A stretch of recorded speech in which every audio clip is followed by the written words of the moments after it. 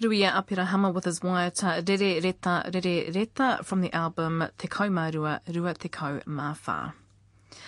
From smartphones to tablets, PCs to laptops, netbooks to notebooks, technology now forms a crucial part of our lives, which is why interested Māori organisations have a vested interest in the 4G spectrum. The rollout is set to take place later this year, which means uber-fast data transmission. In the early 1980s, the spectrum for radio frequencies formed part of the Y11 claim, also referred to as the Te Reo Māori claim, lodged to the Waitangi Tribunal by language advocate Huirangi Waikerepuuru and Ngā Kaiwhakapumau I Te Reo Māori, the Wellington Māori Language Board.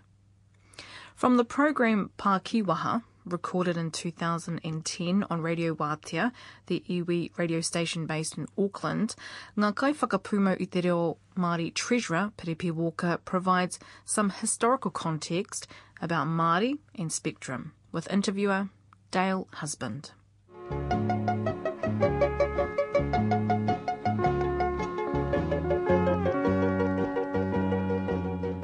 Piripi has been one of the movers and shakers on behalf of Te Reo Māori over the years. And I just want to remind you too that Ngā Kaiwhakapumau I Te Reo Māori was one of the organisations that challenged the government for a right for Māori to have access to broadcasting initiatives as a way to protect our language and culture, as guaranteed us in the Treaty of Waitangi. It took a trip to the Privy Council to force the government's hand, and as a result, we have Māori broadcasting initiatives, radio and television and even print. It wouldn't have happened without Ngā Kaiwhakapumau I Te Reo. Their mahi is ongoing because of developments in the transferal of digital data, and they had a hui over the weekend, in fact Friday, looking at the Waitangi claim for Māori access to the spectrum.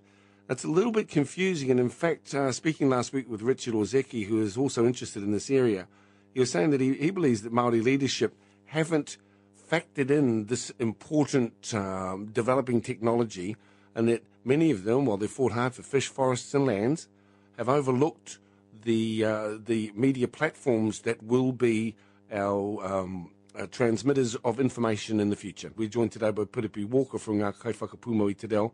Te rangatira mihi atu kā koe, nā mahara mai kia Pākiwaha. Tēnā nā koe, Dale, e mahi mai nā koe i tēnā taumata o tātou, me o tātou aitua. Tēnā koutou katoa ngai iwi o te motu. Tēnā koe. Thanks for joining us today, Piripi. Now, I didn't have any information from that, but I was just trying to get a gut feel for the work of Ngā Kaiwhakapumau. I, hold them as one of the real fighters for Māori broadcasting initiatives. Was that reasonably accurate? Is there anything you'd like to clarify or correct? Well, it was very fulsome praise, and thank you for the introduction, Dale. The work is ongoing. I think that's the thing to focus on, that the work is ongoing, that we made progress with securing sufficient secure licenses for Māori television. And you're right also, Dale, that came really as a firm award by the Privy Council in London. It's a sad fact that the provision for Māori television and the requirement for the Crown to move to establish it came from an offshore court, the highest court in the Commonwealth. It was too large and too difficult for the electorate in New Zealand, and too generous a thing for our political parties to contemplate, and they both dug their toes, and neither of the major political parties were happy to introduce it in the 80s and into the 90s, and it had to go to the Privy Council, who said the Crown must deliver Māori television, and that's where it came from. And the Māori Council, of course, had a huge role, not just Ngā Kaiwhakapumau, under the leadership of Sir Graham Latimer and his team. The Māori Council were probably the larger of the claimants, but certainly Ngā Kaiwhakapumau were active all the way through since the language claim. But this claim that we worked on since last year has come about as a result of the reorganisation of the way the Crown allocates the resource. And if you like, the spectrum resource, you can think about it, for example, the waterways, the rivers, the estuaries, the harbours of New Zealand, the passages of commerce, the ngā ala hoi hoinga waka, ne? Since time immemorial, they were the veins of transport in Te Ao Māori. Imagine if they, in their day, had been privatised, or access had been granted by licence to the most valuable ones on the basis of who could afford very expensive licenses or who could buy those licenses at expensive auctions. Well, in the modern world, Dale, here we are talking on the very waterway now. I've got one running up to Auckland, and you're broadcasting out on your 603 AM frequency through to the many homes there. And Waitakere and Manukau, Tadaki Pai Whenua, whakawhitia atu ki ngā kokoru o te tai tokerau, and in all of the places that Wate is broadcasting to this morning. So this is the passage of information, broadcast frequencies and radio. And as we both know, everybody knows these days, it's also the passage for business communication, for data communication, and so on. Well, what the Crown has been moving to do over the last 2 years, as you say, is reorganise it, because television systems in New Zealand are moving to digital ones, and the old frequencies, the old licenses are becoming vacant. And in that decision last year, there were a number of hui called, a number of Maori groups, ours included, went to those hui and realised that we were only really just being invited along to slideshows, and there was no room for kōrero. And we began at that process, that time, the process of calling national hui, and we had 4 now. We had a hui, they've almost all been at marae, and most of them we've stayed the night and had 2-day hui, so we can talk into the night with all of the Rōwhū Māori that are interested in this issue. And at the very first one at Kōkiri Marae in Wellington, we decided to write to the Prime Minister asking for him to return to the generic treaty claim. And when I say generic, this is a broad, large Article 2 claim between the treaty partners on whether the Crown is going to address Māori interests in the radio spectrum.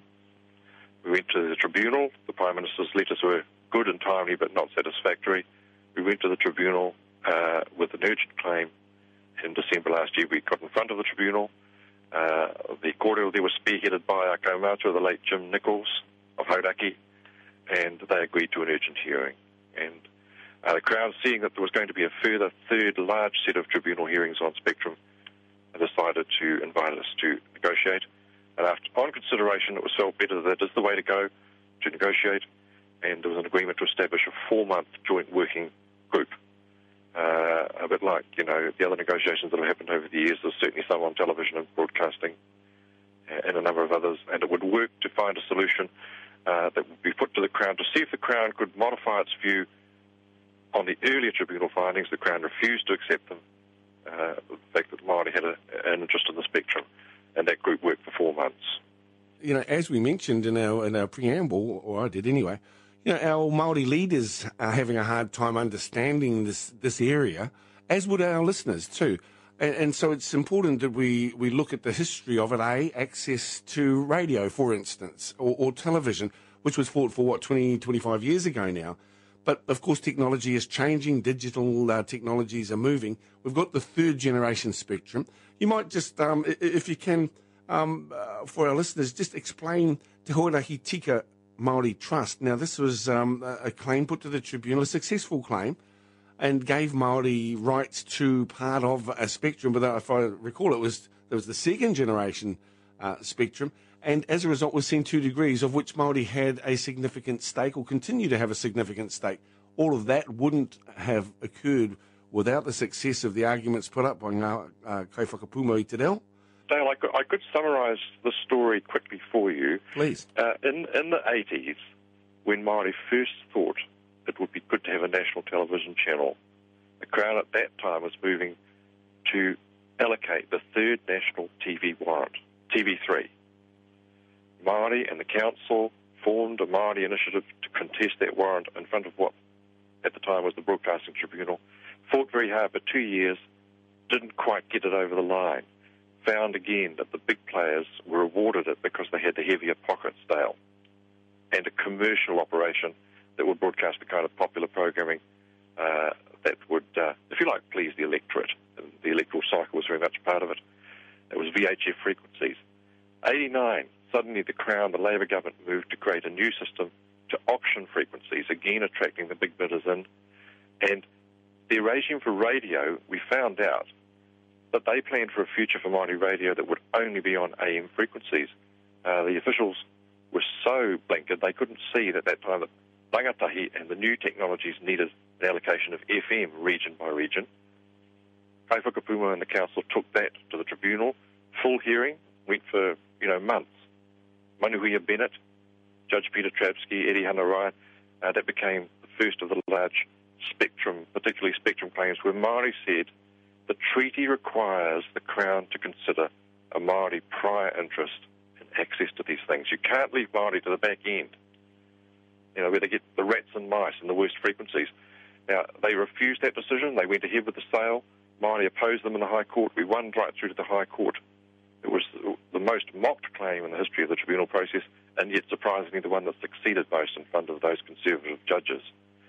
During the 90s, with television focus, it went to the Privy Council through 91, then 93.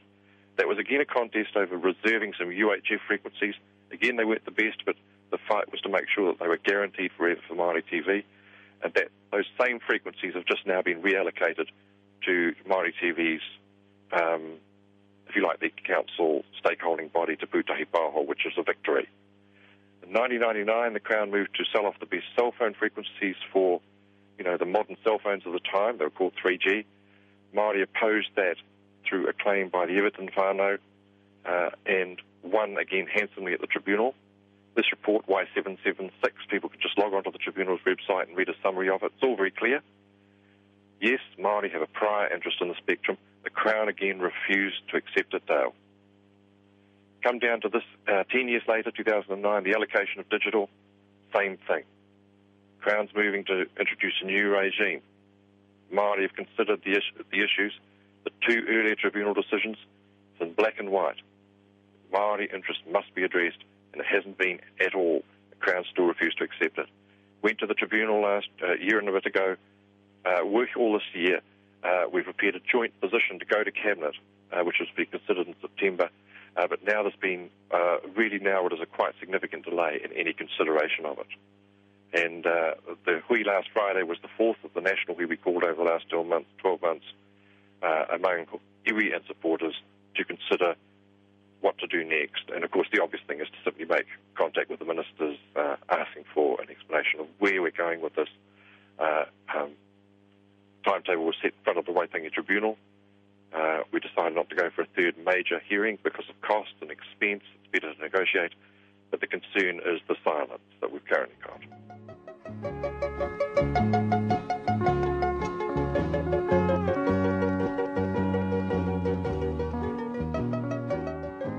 An interview recorded in 2010 from Auckland iwi radio station Radio Wātea and its program Pākiwaha with interviewer Dale Husband. And thanks to Te Reo Irirangi o Wātea for allowing us to rebroadcast the interview.